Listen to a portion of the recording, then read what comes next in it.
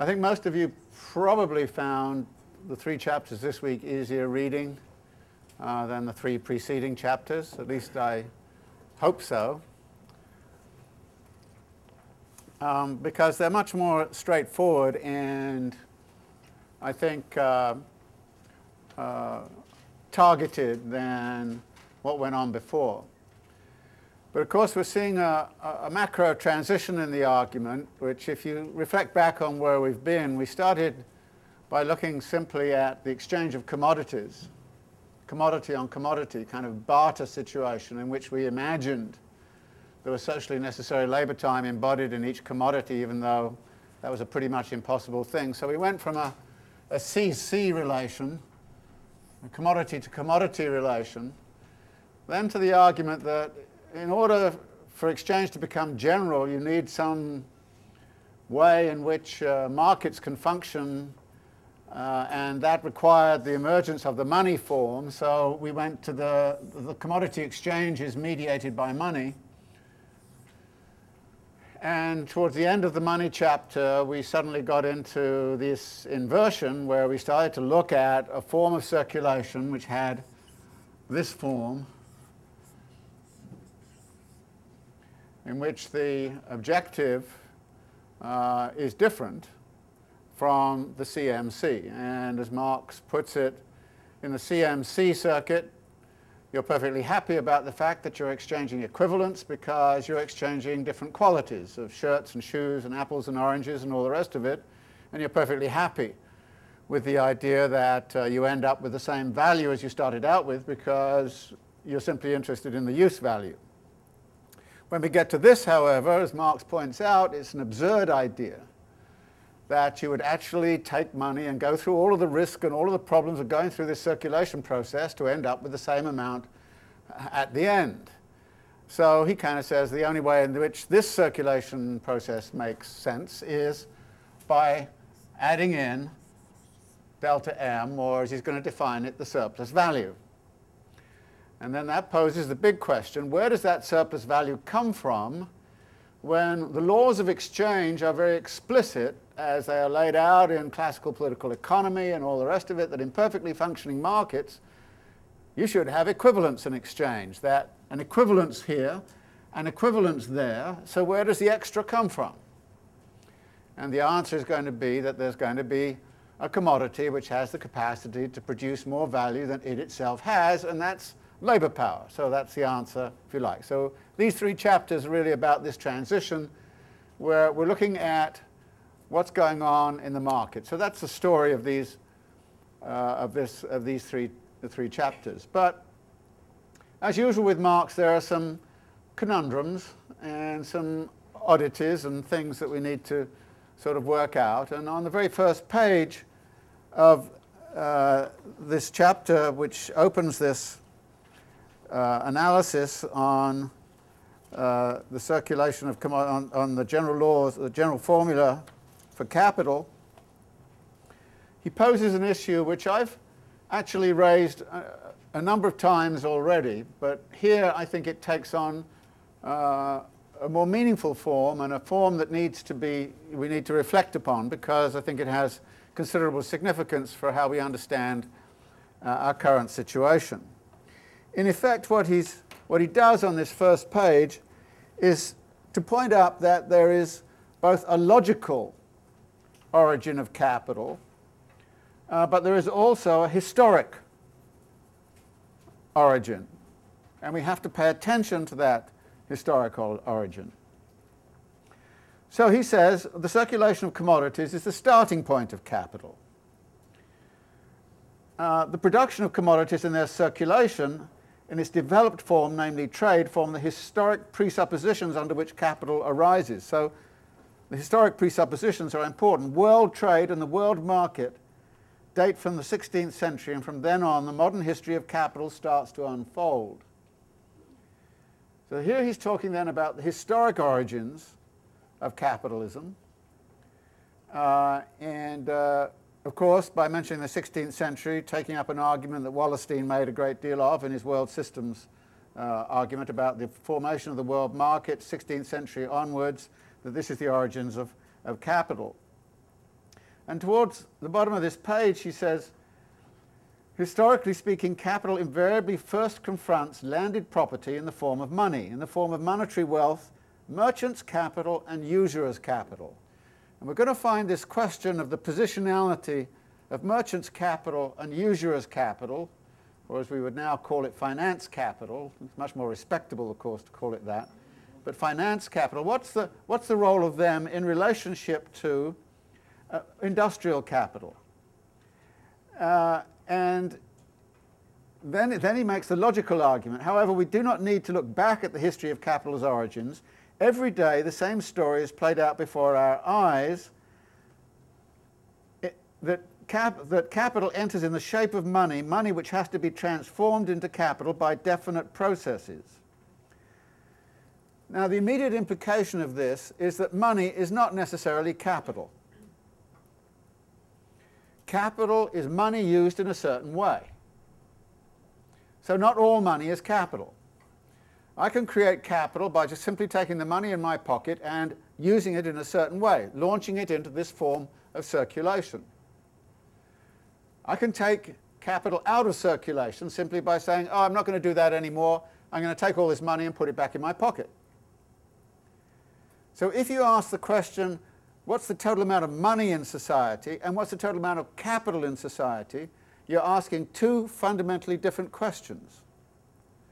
And you have to understand that capital is created by a social decision on the part of some people somewhere to use capital in this particular way. And it is that process of conversion of money into capital which Marx really wants to look at in these sections. Now, the first distinction, he says, is really in their form of circulation. And he here goes back over some of the stuff he earlier did in the chapter on money. He kind of repeats some of this stuff about, well, going from C to M and M to C are two different operations.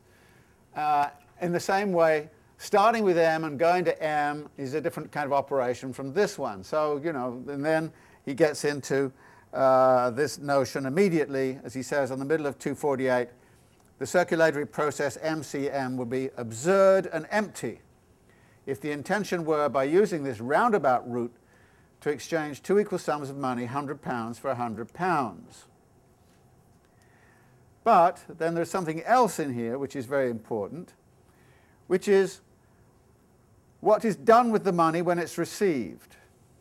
As he says on 249, towards the bottom, two-thirds down, the money therefore is not spent, it is merely advanced. That is, the capitalist uses the money and departs with the money, but doesn't spend it in the ordinary sense on consumption, advances the money in such a way to get back that money plus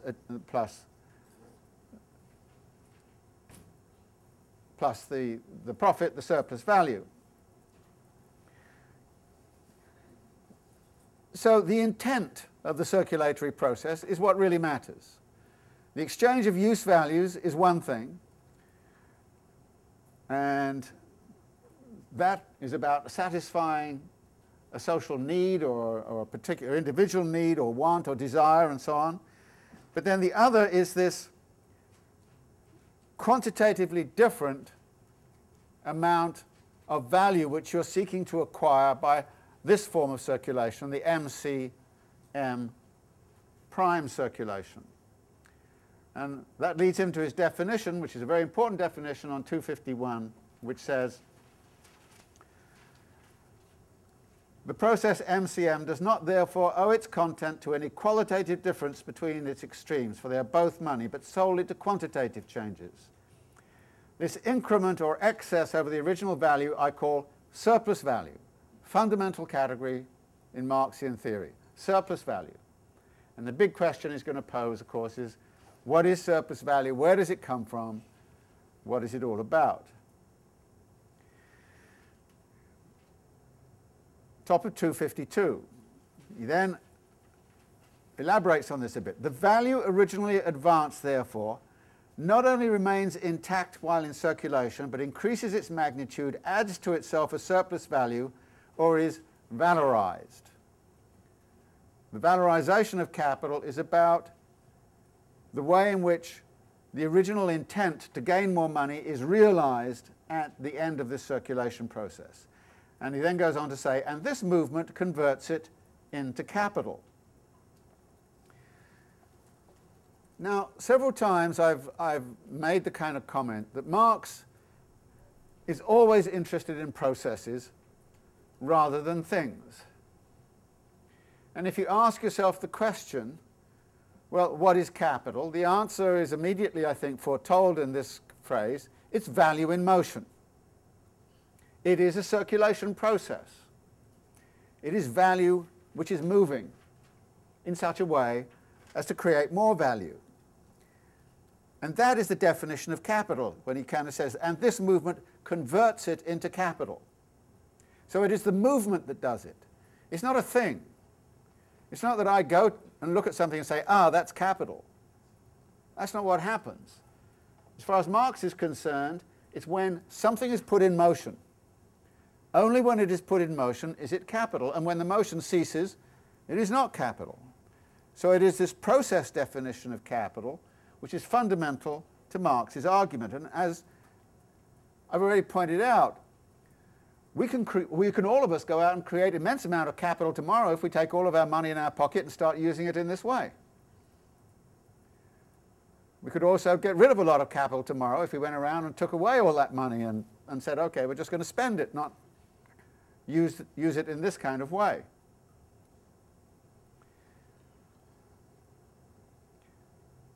But this then also creates another interesting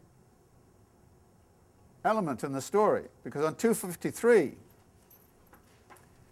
he points out the following: the simple circulation of commodities, the appropriation of use values, the satisfaction of needs, etc.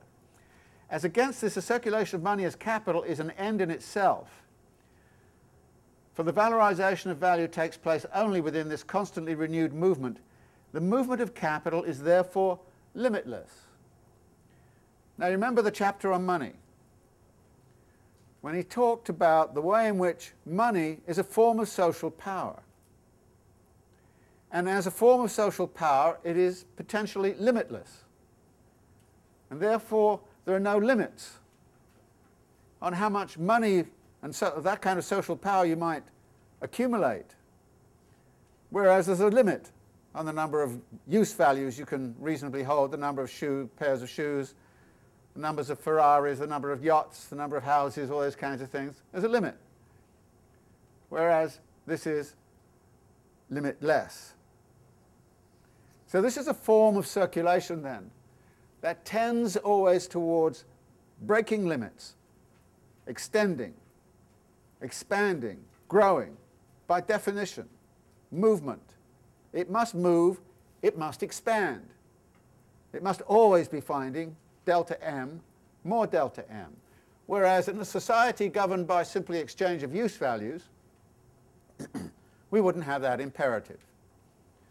Now, I earlier on sort of posed this question in Marx's Capital: what is socially necessary? Well, what we're seeing here is Marx immediately making the argument that what is socially necessary for the survival of capitalism is its constant expansion, its constant growth, and that it's striving towards limitless growth. It may not get there, it may encounter all kinds of limits, and it may crash, it may destroy the environment, it may destroy politics, it may do all kinds of horrible things, but capitalism as a system is socially necessarily connected to this drive for surplus value. Which leads him on 254 to define the role of the capitalist. Now again, remember, in capital we're dealing with roles, not individuals. I've said, you and I can become capitalists immediately. We can stop being capitalists. Some of us may, to some degree, already be mini-capitalists. I have a pension fund which actually invests in things, so in a sense I'm a bit of a capitalist. It's in the stock market, and the pension fund is in there. So it is the role which we're going to look at, the role of the capitalist. And what Marx says is this: as the conscious bearer of this movement, the possessor of money becomes a capitalist. His person, or rather his pocket, is the point from which the money starts and to which it returns. The objective content of the circulation we have been discussing is its subjective purpose, and it is only insofar as the appropriation of ever more wealth in the abstract is the sole driving force behind his operations that he functions as a capitalist. That is, if you're a capitalist, you have to be seeking that expansion, seeking the surplus value, gaining the surplus value, creating a world around you in which that surplus value can be realized, in which your capital can be valorized. The implication of this is that use values must therefore never be treated as the immediate aim of the capitalist, nor must the profit of any single transaction. His aim is rather the unceasing movement of profit-making. This boundless drive for enrichment, this passionate chase after value, is common to the capitalist and the miser. But while the miser is merely a capitalist gone mad, the capitalist is a rational miser. The ceaseless augmentation of value which the miser seeks to attain by saving his money from circulation is achieved by the more acute capitalist by means of throwing his money again and again into circulation.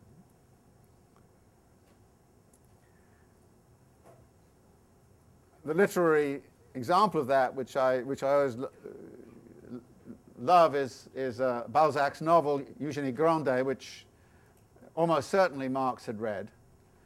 And the beginning of the novel has this miser, Grandet, with all of the gold sort of hidden away in his house somewhere or other. And the end of the story is he puts all the gold in bags and he's riding into town in order to convert it into rent so that he can get a rate of return in the money market on it. And it's a kind of a story of the rational, the miser and the capitalist, and the conversion of the miser into the capitalist. And I often wonder if Marx had that story in mind when he just wrote this kind of brief thing. Almost, he read all of Balzac, so we know that.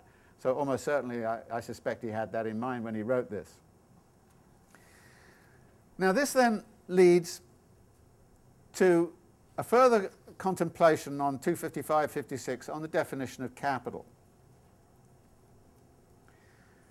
Because while capital is value in motion, it also takes on these physical forms. It is objectified in these physical forms, and it has to be objectified in physical forms. As he says, it is constantly changing from one form into another without becoming lost in this movement. It thus becomes transformed into an automatic subject. We reach the following elucidation: capital is money, capital is commodities. That is, when we look at this form of circulation, we see capital here exists in money form, here it exists in commodity form, here it comes back into the money form. So in terms of its objectifications, it's in these forms.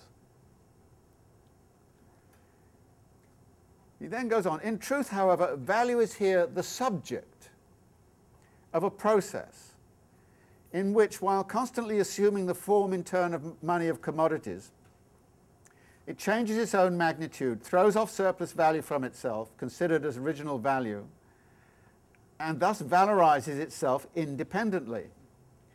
For the movement in the course of which it adds surplus value is its own movement. Its valorization is therefore self-valorization. By virtue of being value, it has acquired the occult ability to add value to itself. It brings forth living offspring, or at least lays golden eggs. Now, two things about this. First, value is a subject. Here, value is here the subject of a process. Because the capitalist is a bearer of this quest for surplus value. And so Marx is kind of saying the capitalist doesn't have necessarily any choice. If they're going to be a capitalist, this is what they have to do. And what that means is, instead of analyzing what individual capitalists do, we analyze the circulation of value in these terms in order to understand what it is that capitalists do. What is it that drives them to do the things they do? The second thing about this passage is there's heavy irony involved. When Marx talks about the way of being value, it has acquired the occult ability to add value to itself. It brings forth living offspring, or at least lays golden eggs. Now, Marx often uses irony and often uses heavy jokes. And you have to be careful not to take the jokes as actually serious. Of course, he's talking about the world of appearance. It appears as if it's got occult, and much of Capital is going to be about elucidating what goes on behind that apparent occult quality of laying golden eggs for itself. I once was invited to be an examiner on a doctoral thesis in philosophy that actually took this passage seriously and talked about, and went on and on and on about Marx's occult theory of value creation. And I said something like, well, did you read the section on fetishism of commodities? Wouldn't you realize that actually what Marx is going to do here is set up the fetish concept in order to deconstruct it and demystify it? All of the students' advisors looked very embarrassed and said, what was that? But, you know, so be careful sometimes reading Marx, not to take something like this, which is an irony and a joke, and treat it too seriously. A lot of problems arise out of that. So he's setting it up in this world of appearance. What does capital appear like? Now, you can see what the occult quality comes from. If you have a savings account, you put it in a bank and you put it in a savings account. At the end of the year, you end up with interest. Golden eggs happen magically, right? You think it's natural. What Marx is kind of saying, yeah, we all live in a world where actually it seems as if it's inevitable that our capital grows. So the point here is that indeed it does have that appearance of occult quality. And if we're simply content with that occult quality and imagine it's just going to lay golden eggs, I mean, in a sense, what the argument was about the privatization of Social Security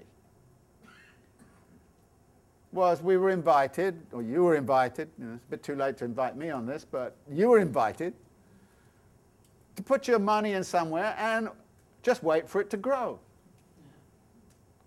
And to actually believe in this occult quality that somehow or other this was going to be your golden nest egg. So what Marx is doing here is simply pointing out that actually we live in a world, and this was true of rentier incomes during Marx's time, and which is the story of Eugenie Grandet, that he's going to work for it, he's going to get the golden eggs that come from investing in rents.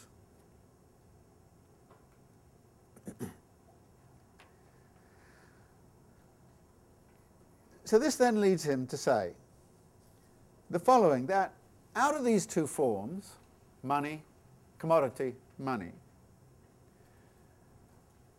where do you know, or how, at what point in that process are you in a position to measure how much value you've got? The answer is in the money form. So there's a certain asymmetry in all of this. I don't know what the commodity's worth until I get it to market. Only when I get it to market do I know that I've got the money form, and only then do I know that I've got the surplus value. So he says on 256, in simple circulation, and the circulation MCM, value suddenly presents itself as a self-moving substance which passes through a process of its own, and for which commodities and money are both mere forms. And he then talks about the way this works. And earlier on he's made the kind of comment, there is no antagonism, as in the case of hoarding, between the money and commodities. Then he uses this expression, which I'm sure some of you wondered about.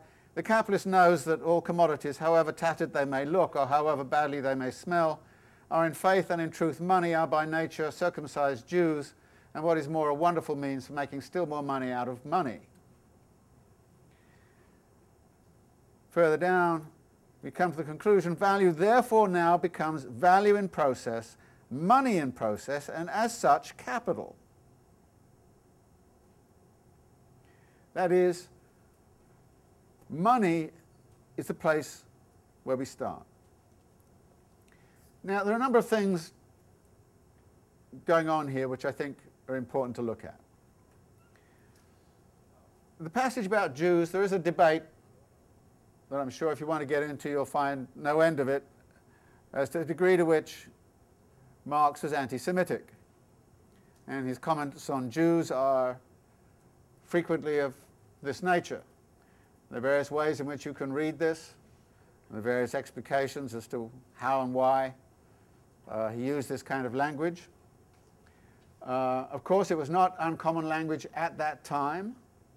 You only got to think of Dickens and Fagin and all the rest of it. So this was not uncommon. But then I think there's also one other way in which you can read this, and that is to say that what Marx is saying is that all those really nasty, horrible things that are said about the Jew, and had long been said about the Jew in Christian society, should in fact be said about the capitalist. That actually you should take all of that stigma and all that rhetoric which is directed at a particular ethnic group which is associated with money, and then actually transfer it onto that group which is really using the money that way, which is the capitalist class. You can take that or leave it, you know. I mean, go read the debate and the discussion. As I say, there's a lot of discussion on this topic. But we come back again and again in this chapter to the idea that capital is value in motion. It is a process. It is defined in those terms. But it is a process which can only be measured and understood in terms of the money value. So the money form becomes, as it were, up front in the circulation process.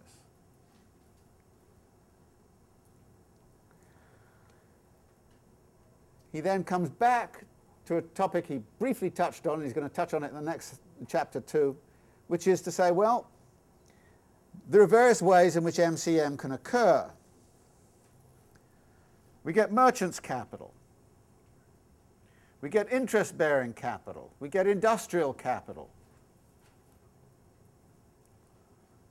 So we have to take into account all those different forms of circulation and recognize that they all fall under this general rubric of this MCM plus delta M form of circulation.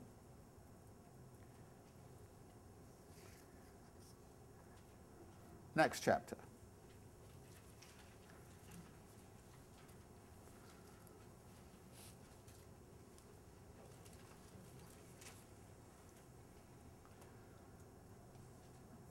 He immediately raises the problem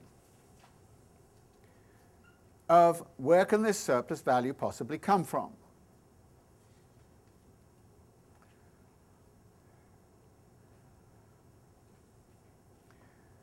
On 260, 261, he starts to talk about the problem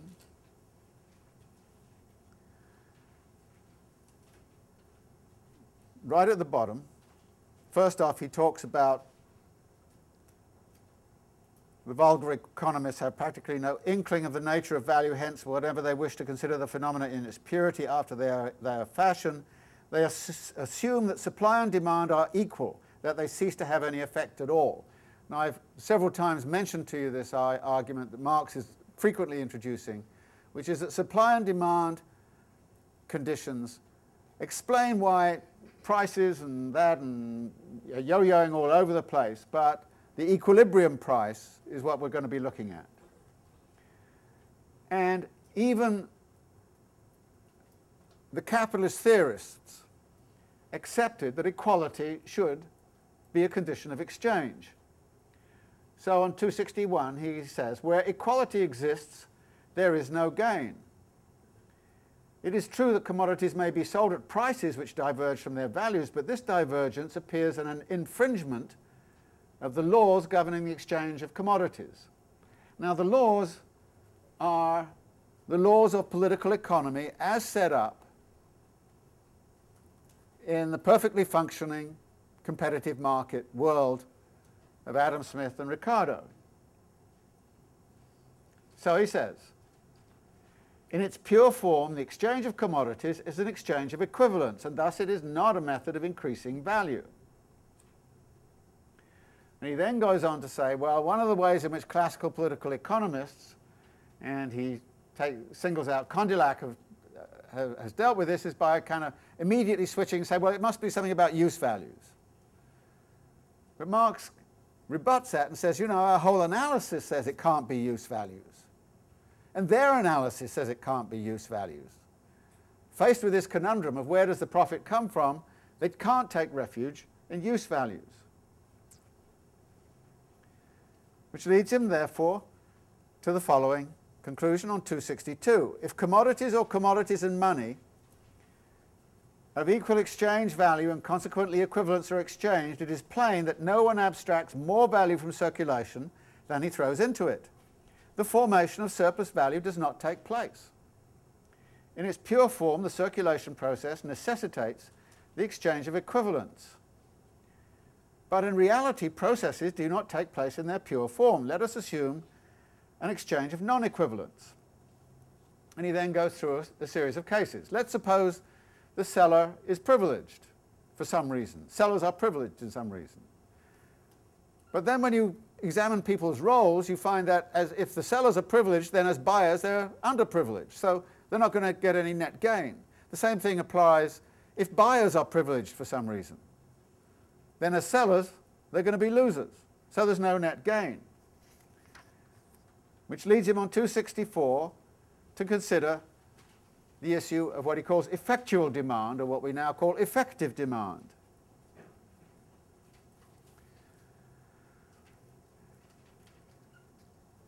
What he's dealing with here is one answer that was given to this conundrum by some economists, particularly Malthus, in his Political Economy, which is to say, well, there's a class of consumers somewhere or other whose duty it is to consume as much as they possibly can because they've got excess money. And that's where the extra demand is going to come from that's going to give you the delta M.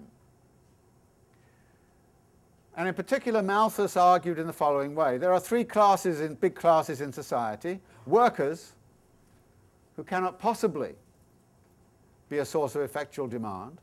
Capitalists who are reinvesting their money, so they can't be a source of effectual demand. And then there's a bunch of parasites in society. Aristocrats and lords and parsons and all the rest of it, who sit around with loads of money and their job is to consume to the hilt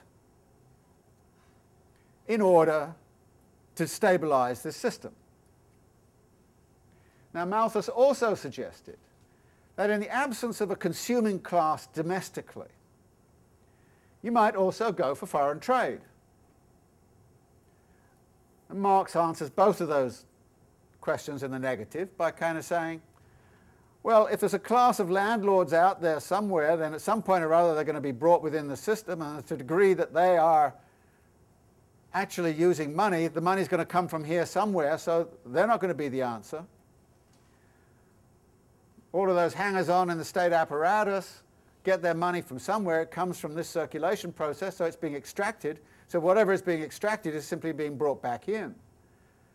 And then he uses the argument about tribute to Rome to say, well, you know, even if you exchange with foreigners and you rip them off, then they rip you off in reverse, and so again there's no surplus value which is going to come out of that. So the effective demand argument, the external source of effective demand, does not work in Marx's view, nor does the internal class of consumers work. I mean, one of the great paradoxes, of course, in Malthus's case was his political economy talked about the necessity of a class of consumers who consumed like crazy in order to keep the economy in equilibrium. At the same time as it talked about poor people who were poor because they were reproducing to such a point that there were not enough resources to go around, and they were, you know, all of those kinds of problems. So in a sense, when he wrote his political economy, Malthus had a completely different explanation of how the world worked than when he wrote his theory of population. And it's very interesting to just look at those two representations that Malthus came up with. But his recognition of the effectual demand problem was important. As I mentioned last time, Keynes took that up as being very critical and sort of said, well, actually, debt financing is going to be one of the ways we can do this. But for Marx, that can't work. And then he goes through the final argument, which is, well, maybe the problem is we're looking at the thing in aggregate, so we just simply look at individuals. And if we look at individuals, what we see is, in a sense, yes, indeed, there can be a lot of robbing Peter to pay Paul, but there's no aggregate surplus value available in society that way. One person's loss is somebody else's gain, but then it quickly gets reversed, so there's no aggregate benefit that comes from that. Which leads into the conclusion on 266. However much we twist and turn, the final conclusion remains the same. If equivalents are exchanged, no surplus value results, and if non-equivalents are exchanged, we still have no surplus value. Circulation, or the exchange of commodities, creates no value. Very important proposition in Marx, and something you really have to think about. Circulation creates no value. Value cannot be created by market exchange. It can be redistributed through market exchange, but it cannot be created through market exchange if the market exchange is of this perfect competition sort, which leads him then to say, well, okay, we also have to deal with merchants' capital and usurers' capital. And he says, yes, okay, merchants' capital was one of the antediluvian forms of capital back in the early 16th century, 17th century.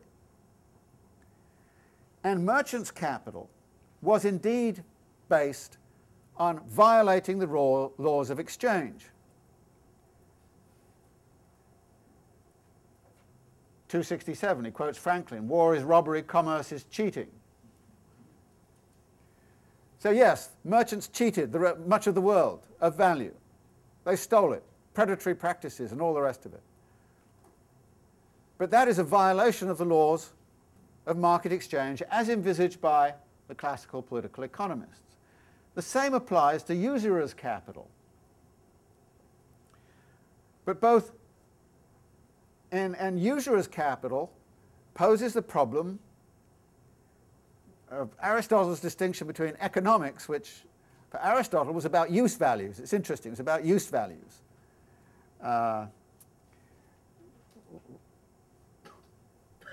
What Aristotle talked about as krematistics was about money making, and money making was they suggested filthy, bad, all the rest of it. Economics was good because it's about exchange of use values.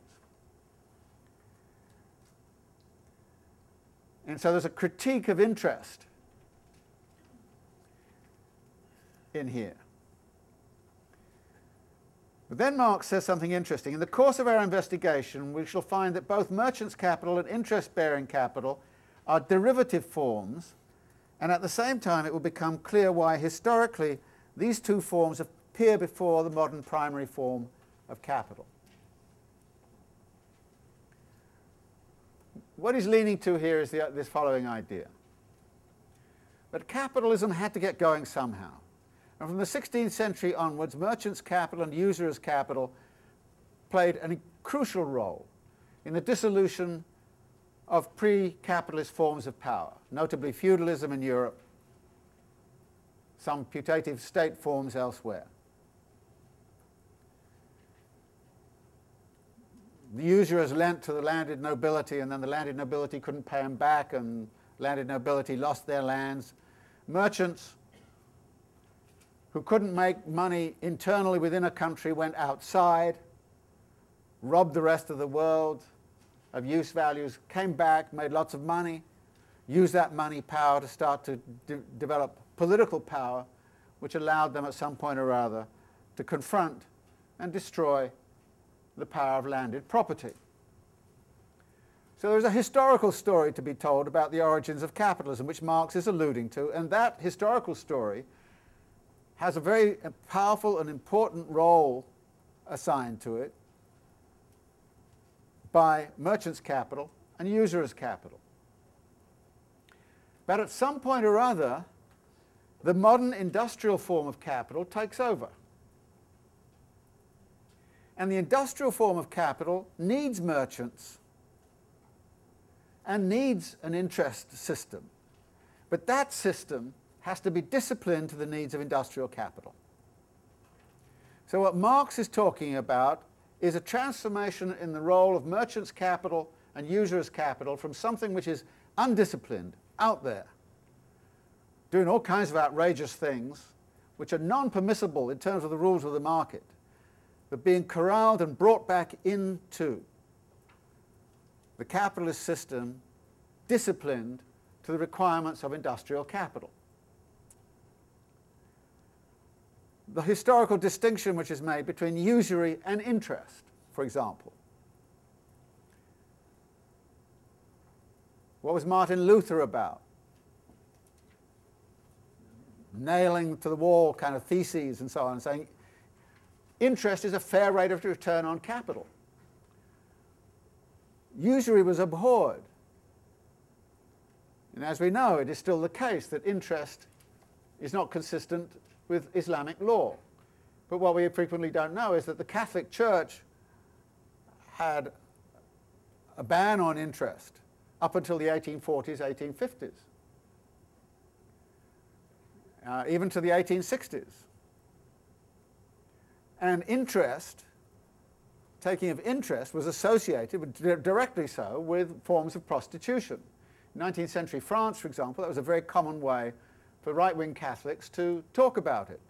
There's some wonderful cartoon that I used in my Paris book, which is by a cartoonist called Gavarni, and sort of some about mid-century, in which this buxom lady is attempting to lure this old gent into an investment house. And she says to him, "You can put down as much as you want. I'm sure your rate of return will be very good. Whatever you give me, I will make sure you get it back with interest." And the poor guy is shrieking away from this whole kind of thing. So this association of investment house with a brothel in 19th century France was very, very strong. So the whole kind of question of the role of interest in relationship to industrial capital is a problematic one. And it continues to be problematic, and we may want to think about this further today, because there is a question.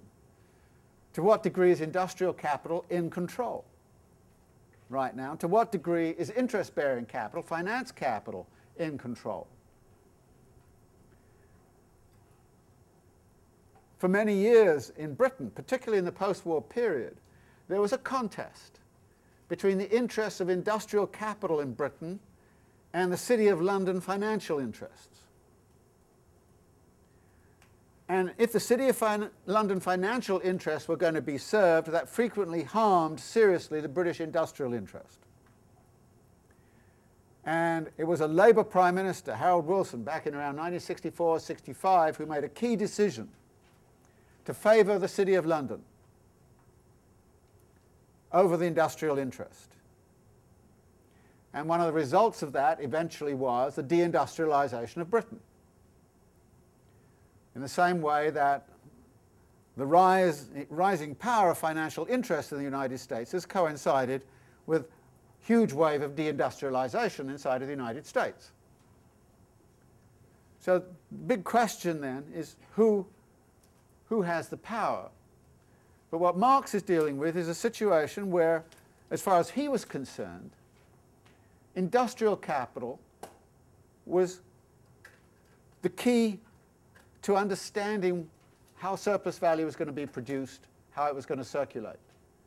And industrial capital, therefore, was the form of capital he was going to concentrate on, but he's here giving this historical role. So we come back on 268 to the final conundrum. We have shown that surplus value cannot arise from circulation, and therefore that for it to be formed, something must take place in the background which is not visible. That's the occult side, okay? Is not visible in the circulation itself. Bottom of page, capital cannot therefore arise from circulation, and it is equally impossible for it to arise apart from circulation. It must have its origin both in circulation and not in circulation. The transformation of money into capital has to be developed on the basis of the immanent laws of the exchange of commodities. That's the equality principle. In such a way that the starting point is the exchange of equivalents. The money owner who is as yet only a capitalist in larval form must buy his commodities at their value, sell them at their value, and yet at the end of the process withdraw more value from circulation than he threw into it at the beginning. His emergence as a butterfly must and yet must not take place in the sphere of circulation. These are the conditions of the problem. Hic Rhodus, hic salta. Here is the ball, now you run with it. So that's the conundrum to be solved and looked at in the next chapter. So let's look at the sale and purchase of labour power. And having posed the rhetorical question at the end of the last chapter, kind of saying, where on earth does this surplus value come from? He immediately says, well, there's an immediate answer, and we'll just go straight to it.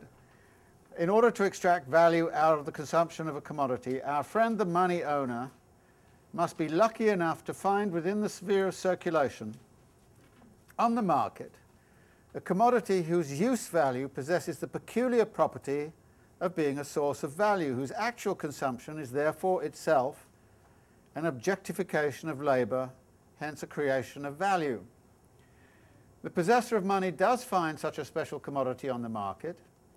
The capacity for labour, in other words, labour power.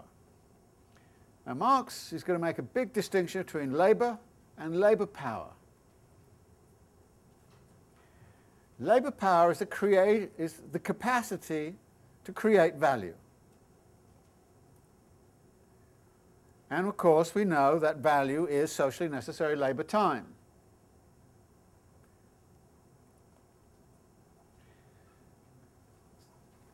And the important idea here is that the capitalist must find a commodity, and in particular the commodity labour power, which can be bought and sold in such a way as to make absolutely sure that the labour power which is given to the capitalist is greater than the labour which is required to reproduce the labourer. And that's the calculus we're going to get into. Now, one of the big consequences of this is that Marx is going to make an analysis of capitalism that does not involve in any way cheating in the world of exchange. All commodities in this analysis are going to exchange at their value. there is no violation of the equivalency requirement. Now this is something that some people kind of find a bit strange about Marx. You would have thought Marx would have said, oh, those people violating exchange, power relations, this kind of thing. But here we come back to, I think, one of Marx's central missions, which is to undermine classical political economy. And classical political economy, as I've suggested, perpetually spun the story that if the world was made out of perfectly functioning markets, then everybody would be better off. And perfectly functioning markets assume equivalence and exchange. So Marx says, okay, I assume equivalency and exchange also. Now, does this mean he believes that that's how capitalism is? No, not necessarily at all. So here he's beginning to look at the whole kind of relationship between classical political economy and the realities on the ground, and he's firmly going after classical political economy rather than trying to describe the realities on the ground. Let us suppose a perfectly functioning market economy. And he says, we mean by labour power or labour capacity the aggregate of those mental and physical capabilities existing in the physical form, the living personality of a human being. Capabilities which he sets in motion whenever he produces a use value of any kind. But various conditions must be met if labour power is going to become a commodity. The first condition is that the labourer must be, as he says on 271, the free proprietor of his own labour capacity, hence of his person. He and the owner of money meet in the market and enter into relations with each other on a footing of equality as owners of commodities, with the sole difference that one is a buyer, the other a seller. Both are therefore equal in the eyes of the law. So again, we assume the law is going to be good in all of this, which it ain't necessarily so, but Marx is going to assume it.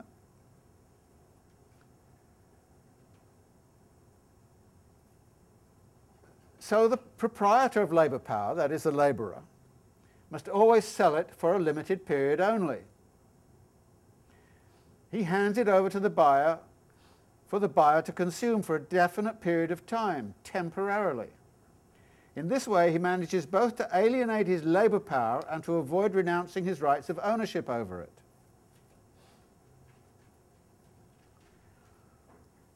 The second essential condition, from 272, is this, that the possessor of labour power, instead of being able to sell commodities in which his labour has been objectified, must rather be compelled to offer for sale as a commodity that very labour power which exists only in his living body. This is Marx's version of biopolitics. For the transformation of money into capital, therefore, the owner of money must find the free worker available on the commodity market, and this worker must be free in the double sense, that as a free individual he can dispose of his labour power as his own commodity. And that, on the other hand, he has no other commodity for sale. He is rid of them, he is free of all the objects needed for the realization of his labour power. Now this is an interesting riff on the notion of freedom. The labourer is free in the double sense. Free to sell his or her labour power to whomsoever, under any conditions of contract. Always in control of their own body as a labourer, a proprietor over their own body. We're not dealing with slavery here, even though, of course, slavery continues to exist, but Marx is talking about the free labourer. But they're also freed of any control over the means of production. So they're freed in that double sense. So every time I hear George Bush talk about how he's going to deliver freedom unto the world, I think, yes, this is what he's about. He's going to free everybody of any control over the means of production. At the same time as he's going to turn them into individual proprietors and wage labourers. So next time you hear this mission about bringing freedom to the rest of the world, then remember what Marx's definition of freedom is under capitalism. And then when you actually look at politics on the ground under the Bush regime, you've got a pretty good idea that indeed this Marxian definition is pretty much what it's about. It's hardly an accident that Coalition Provisional Authority in Iraq, about a year after the occupation, actually enforced a whole free labor regime, rights, all this kind of stuff on the Iraqi constitution as part of central part of the Iraqi constitution.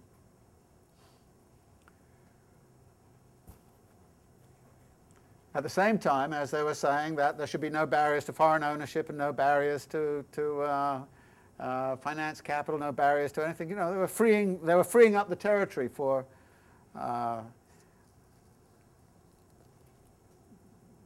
relieving people of any kind of concern about having control over the means of production. Now this then brings us to of course, to the historical question. Why this free worker confronts him in the sphere of circulation is a question which does not interest the owner of money. For he finds the labour market in existence as a particular branch of the commodity market. This is where we recognise that there's been a historical process. And Marx goes on to say, and for the present it interests us just as little. We confine ourselves to the fact theoretically as he does practically.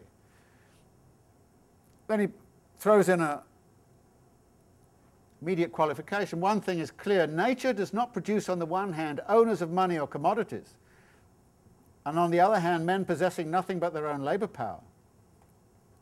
This relation has no basis in natural history, nor does it have a social basis common to all periods of human history. It is clearly the result of a past historical development, the product of many economic revolutions, of the extinction of a whole series of older formations of social production. And then he goes on to say, and the economic categories have undergone a similar revolution. That what we understood by labour under feudalism is something very different from what we understand by labour under capitalism. What we understood as commodities. And at the bottom here he makes, I think, a very important argument, which is important to note. Towards the bottom of 273, the appearance of products as commodities requires a level of development of the division of labour within society such that the separation of use value from exchange value, a separation which first begins with barter, has already been completed. But such a degree of development is common to many economic formations of society with the most diverse historical characteristics. Not all market societies are capitalist societies. You can have sophisticated market systems, commodity exchange systems, which are non-capitalistic.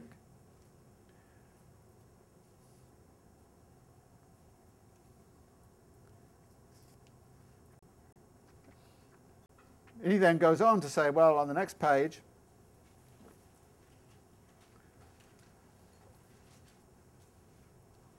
that all of these other forms were precursors, if you like,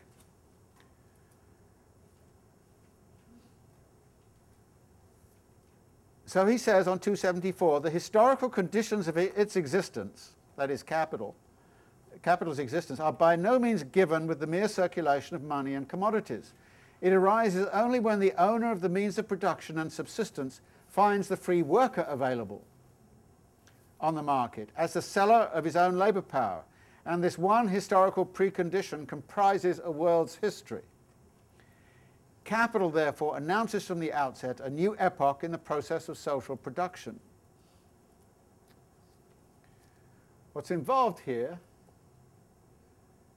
is that capital could not be capital without there having been a whole process of wage labour creation, proletarianisation, which preceded it. So it's not simply money and commodities in these sophisticated forms that is necessary. Yes, they are necessary. But the other element that is necessary, which comprises a world's history, is the creation of a proletariat, the creation of a wage labour force which is selling its labour power as a commodity.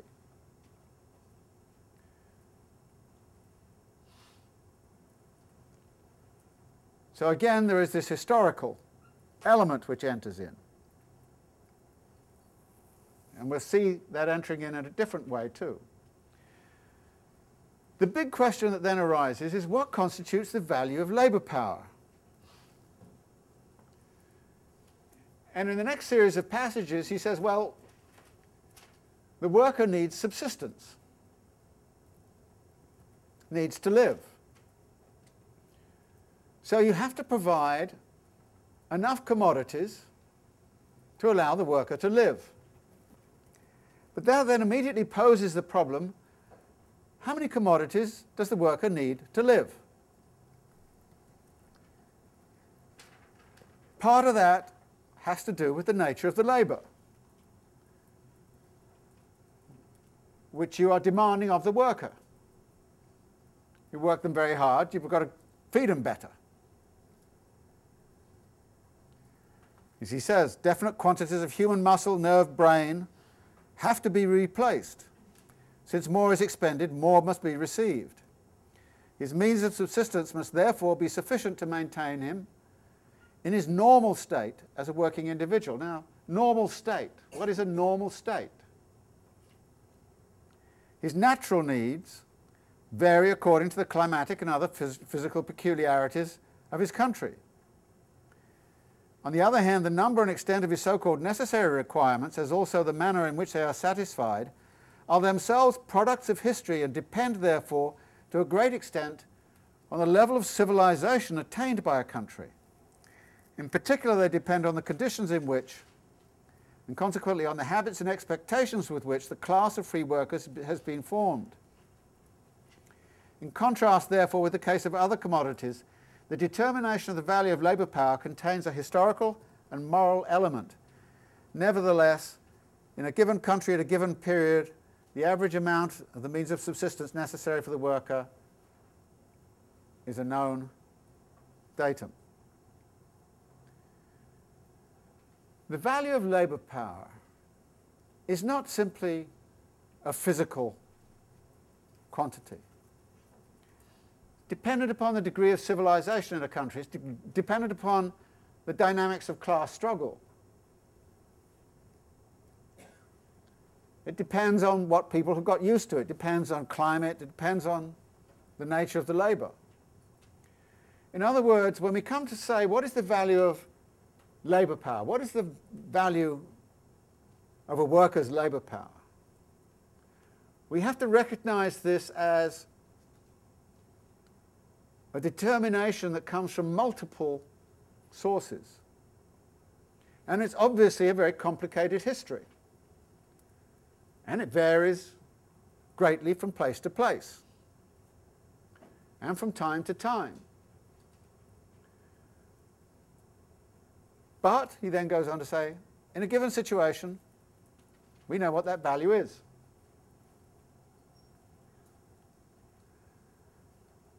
Now, it's interesting when you look at contemporary society, we have various ways in which we start to set that datum.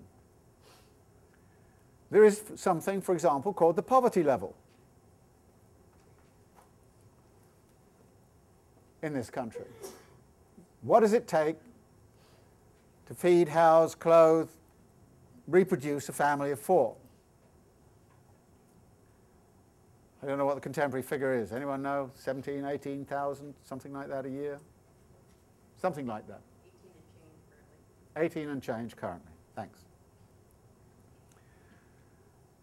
So in a sense you could say, well, in this society we sort of got some datum there about, in this society, it's that. Now, if you were in Ecuador, what would the poverty level be in Ecuador? What would it be in contemporary Argentina? What would it be in contemporary China? Clearly, it's very different in different places. So Marx is accepting, yes, it's going to vary all over the place. And when class struggle gets hold of it, yeah, the definition of what is the value of labour power starts to change.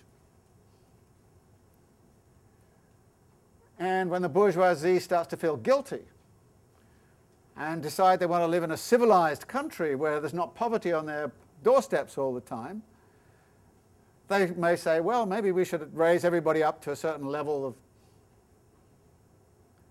civilized level. So there are all kinds of forces at work in the determination of the value of labour power. But what Marx is going to do is to recognize that and then say, but for our purposes of analysis, I'm going to assume it's known. And just make that assumption and say we know what the datum is.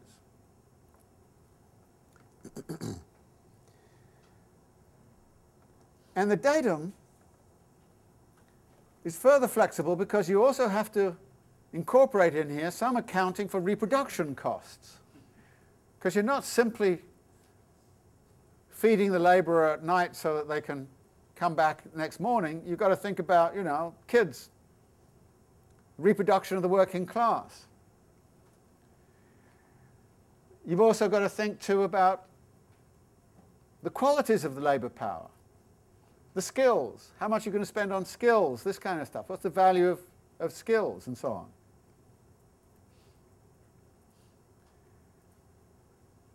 So what we're coming up with here is a movable datum which nevertheless we're going to have to say, for purposes of analysis, we know what it is. But we see straight away that labour power is not a commodity like any other commodity, because a moral, civilizational, class struggle element enters in. Now, there may be other commodities where that happens too. But in the case of labour, all of that is upfront and fundamental to what determines the value of labour power. And therefore, you have to look at it in those terms.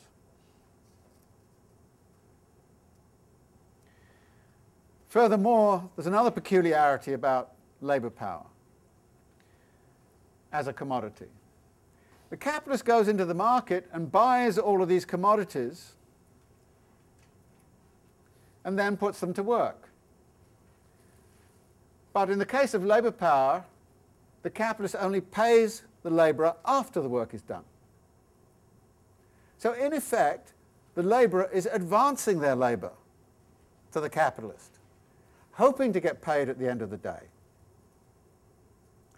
And in China, as we know, about, 30% of the labour force in some parts of the country don't even get their wages.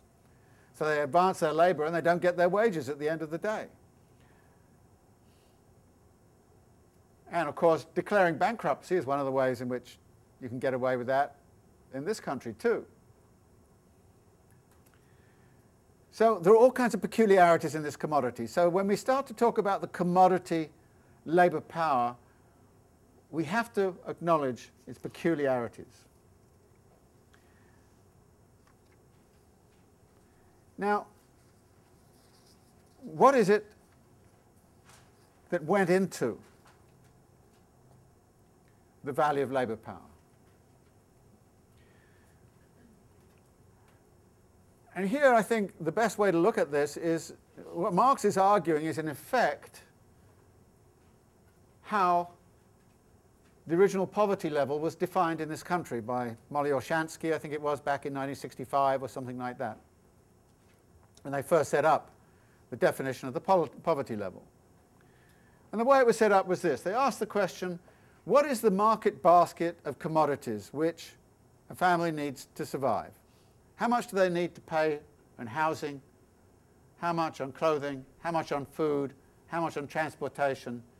And you add up the value of all of those commodities, and the aggregate value of all of those commodities when prorated over the year, gave you the poverty level. In other words, it was a particular market basket of necessary commodities at a given standard of living at a given time. Now, it's interesting to go back and look at the history of arguments over what should be in that market basket of commodities. Back in 1965, it did not include cell phones. Does it include that now? Should it include it? You know, some items have fallen out, some have entered in. And of course what the conservative right does is to say you chose the wrong market basket, and they find a market basket which gives you a poverty level of 16,000, and if you're of the left you make it so that it comes to 20,000. But it's a social determination. Nevertheless, it's based on the value of the commodities which the labourer needs to survive. In other words, you pin the definition of the poverty level and the minimum wage and all the rest of it, or living wage. Even the idea of a living wage, for example, is about what is it that you need to survive? What is the market basket of commodities you need to survive in today's world in the United States? And that's what you use. So the value of labour power is fixed by the value of the commodities which are necessary to reproduce the labourer at a given standard of living, at a given moment, in a given place. That's how the value of labour power is determined.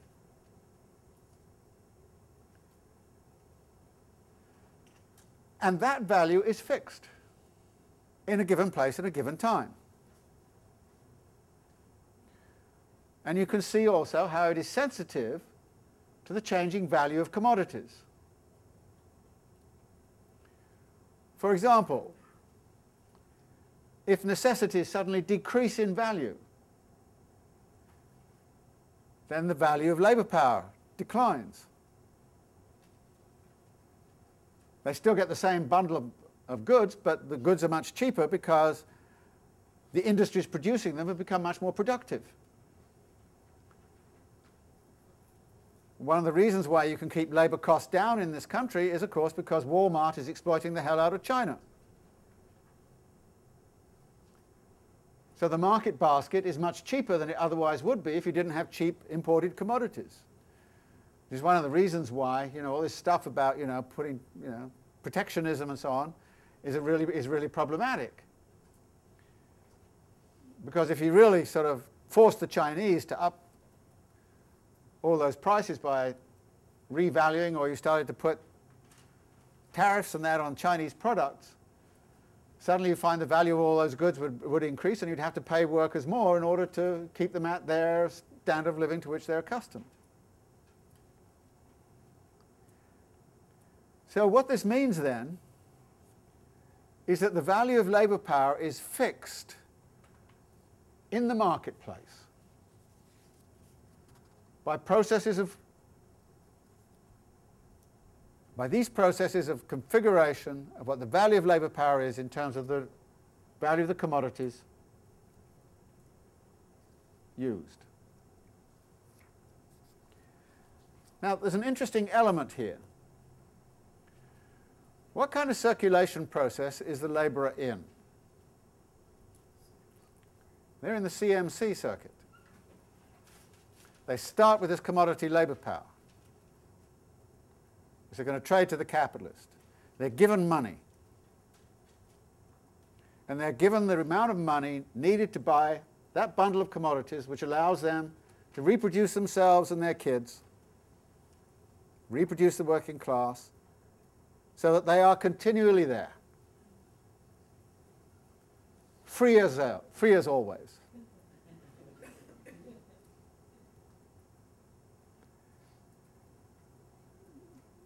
Interesting dynamic here. Labourers in the CMC, capital in the MCM.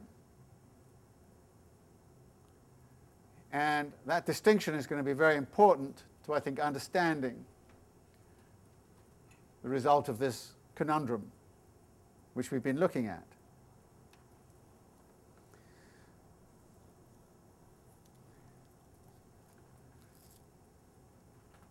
So he says,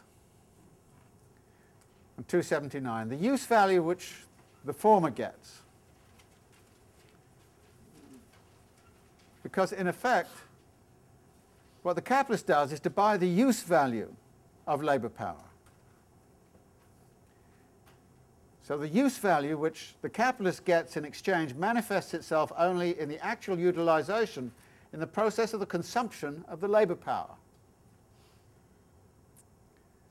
That is, the capitalist is going to use the labour power in production. The consumption of labour power is completed, as in the case of every other commodity, outside the market or the sphere of circulation. So, says Marx, let us therefore, in company with the owner of money and the owner of labour power, leave this noisy sphere, where everything takes place on the surface and in full view of everyone, and follow them into the hidden abode of production, on whose threshold there hangs the notice, no admittance except on business. Here we shall see not only how capital produces, but how capital is itself produced. And who produces it?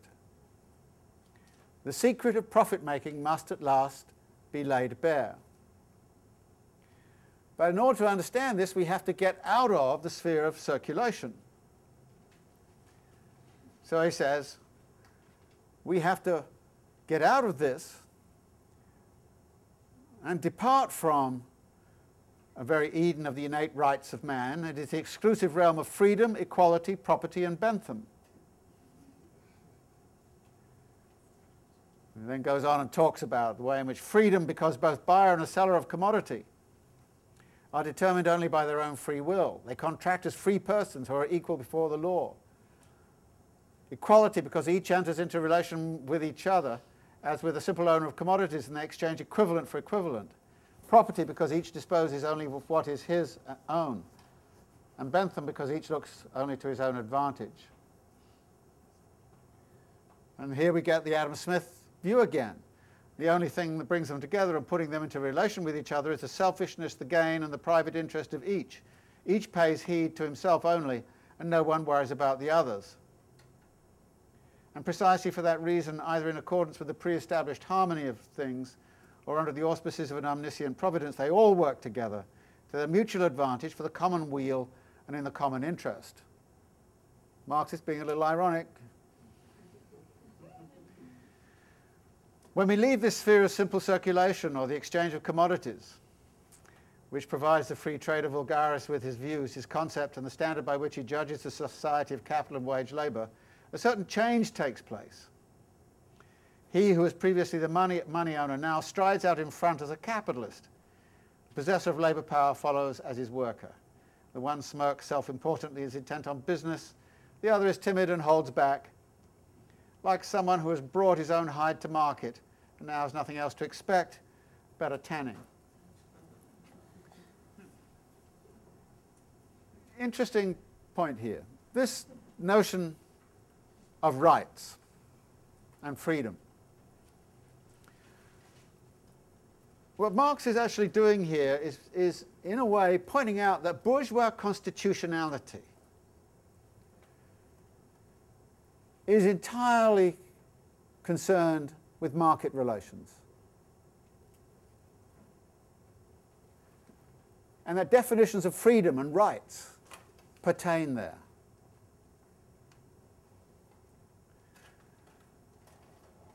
But bourgeois constitutionality has almost nothing to say about what goes on inside of production. What goes on inside of a factory. And when states start to interfere with what goes on inside of the factory by passing legislation like OSHA, capitalists get outraged. It is a violation of the rights of private property. You don't want anybody prying around inside of the production process. And bourgeois constitutionality has nothing to say about what goes on inside the production process. Nothing to say about it whatsoever. Yes, you can try and take some of these market relations and bring them back into and apply them to this world of production, but that's very hard to do. And this, I think, is a fascinating kind of point. Because a lot of politics right now is precisely about freedom and rights. Perfectly consistent with the bourgeois vision of the world. And Marx is kind of saying, yeah, you can have a great time there playing around with Bentham and notions of freedom and rights and all this kind of stuff and private property and all the rest of it. I mean, this is the neoliberal ethic run wild. It's the liberal theory run wild. Liberal constitutionality. And whenever a revolutionary movement comes in, like happened in Portugal in the 1970s, and they tried to set up a constitution which actually tried to legislate how production was to be organized, the bourgeoisie went utterly crazy. That is something you cannot and must not do. And what is interesting to me is to think how much of politics over the last 30 years has actually forgotten that. How much of politics, by going into abstract notions of human rights and freedom and rights and all this kind of stuff, is actually talking about something which is outside of what is going on in the actual production process itself. Because what Marx is saying is you can't find the secret of how capital is produced by simply looking at the market. You can see that there is a commodity there called labour power, which clearly has the capacity to produce more value than it itself has. But in order to crack the secret of profit making and the production of capital, you have to go inside the production process. You have to go inside the labour process and look at what is happening inside the factory. Look at what's happening in the labour process on the production line. In the fields, agribusiness, in the mines, in the factories, and all those huge complexes in China, employing thousands and thousands of people making socks and all the rest of it, things we wear. So that's where we have to go. And unless we're prepared to go into that realm, we're never going to find the real profit, the real secret of how profit is made. But in order to get to that point, we have to understand that a proletariat has to exist. Proletarianization has to have occurred. And again, Marx is saying, look, I'm not going to be talking here about how the proletariat was formed. Actually, he does in Capital talk about that, but it's in part 8, where he deals with the formation of the proletariat and primitive accumulation. But here he's saying, I'm assuming there's a labour market, proletariat's already in place, wage labour is everywhere, the value of labour power is known. All those datums, if you like, are known. We then go on to construct a theory on the basis of that form of argument. Now again, there are assumptions built into this. He's clearly taking on, here and everywhere else, the theses of liberalism and the theses of classical political economy. And he's taking them at their word. But he then wants to show when you take them at their word, you can't solve the secret of profit making unless you do something else, which is part 3, which is going to be about the production of surplus value, of absolute surplus value.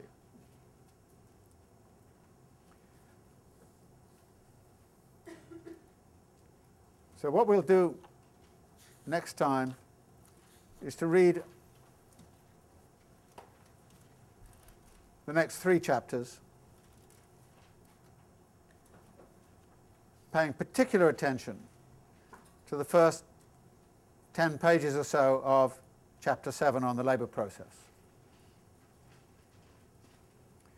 So we have some time for general discussion on what's gone on in these 3 chapters.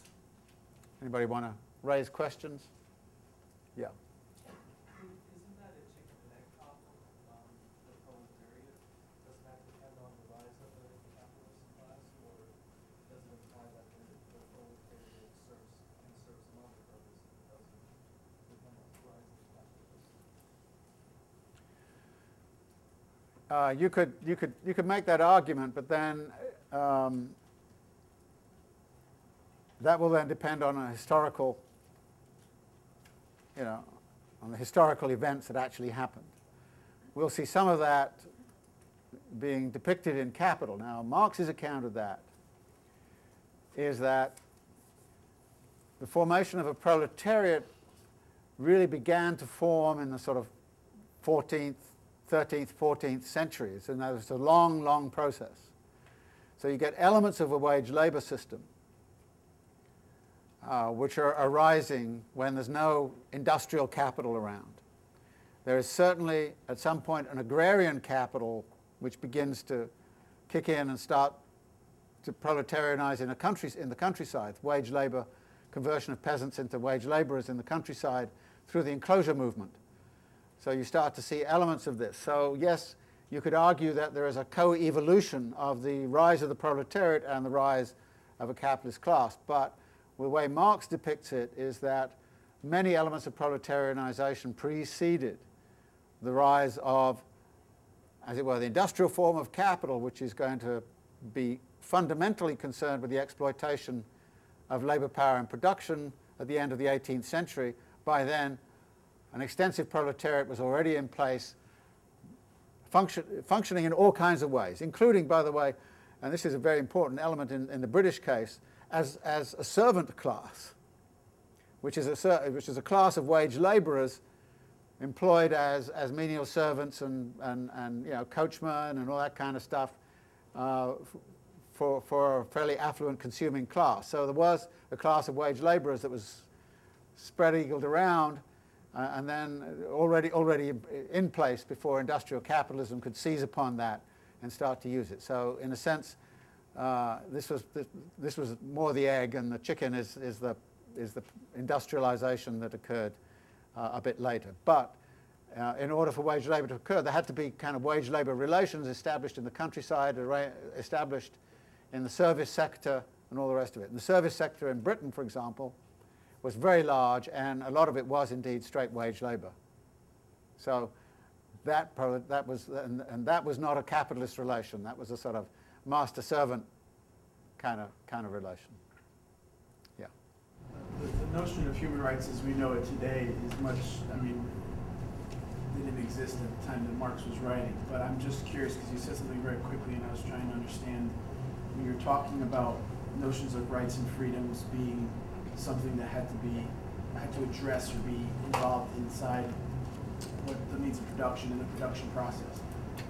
One of the more marginalized areas of human rights today is economic, social, and cultural rights, which as I was reading how he defined the actual value of labor power, is what economic and social rights is about the right to adequate housing, the right to, it's a struggle to define and to challenge those notions. So I was trying to understand if you were suggesting, or that Marx or you yourself, that all notions, do we already begin with, obviously it's problematic, right? We're trying to define things within the system, but without, were you saying that human rights, all human rights as we just define them now, does not try to challenge the actual system itself, that it's actually just a reflection of the bourgeoisie? notion? It depends. It depends. What we're talking about here is of course, one of the ways in which class struggle unfolds is over the rights of labour to a decent wage, a living wage, rights to housing or medical care and all the rest of it. So there are struggles in the market, which are very important struggles to be waged, which play a very crucial role in determining the value of labour power, and therefore, from the standpoint of the proletariat, are very important struggles. Okay? That's very different, however, from rights and powers which arise for labour in the production process. Now, there's a good deal of evidence that the labour reforms that came through, I mean, the National Labour Relations Board, which was set up in the 1930s, paralleled the setting up of legislation which empowered unions towards collective bargaining strategies which allowed them to improve their positionality in the market. And there was a trade-off being offered between empowering people in the market and disempowering them in the production process. In the 1920s and 1930s, one of the ways in which workers insisted on empowerment in the production process was through definition of skills. And if you look at the number of skilled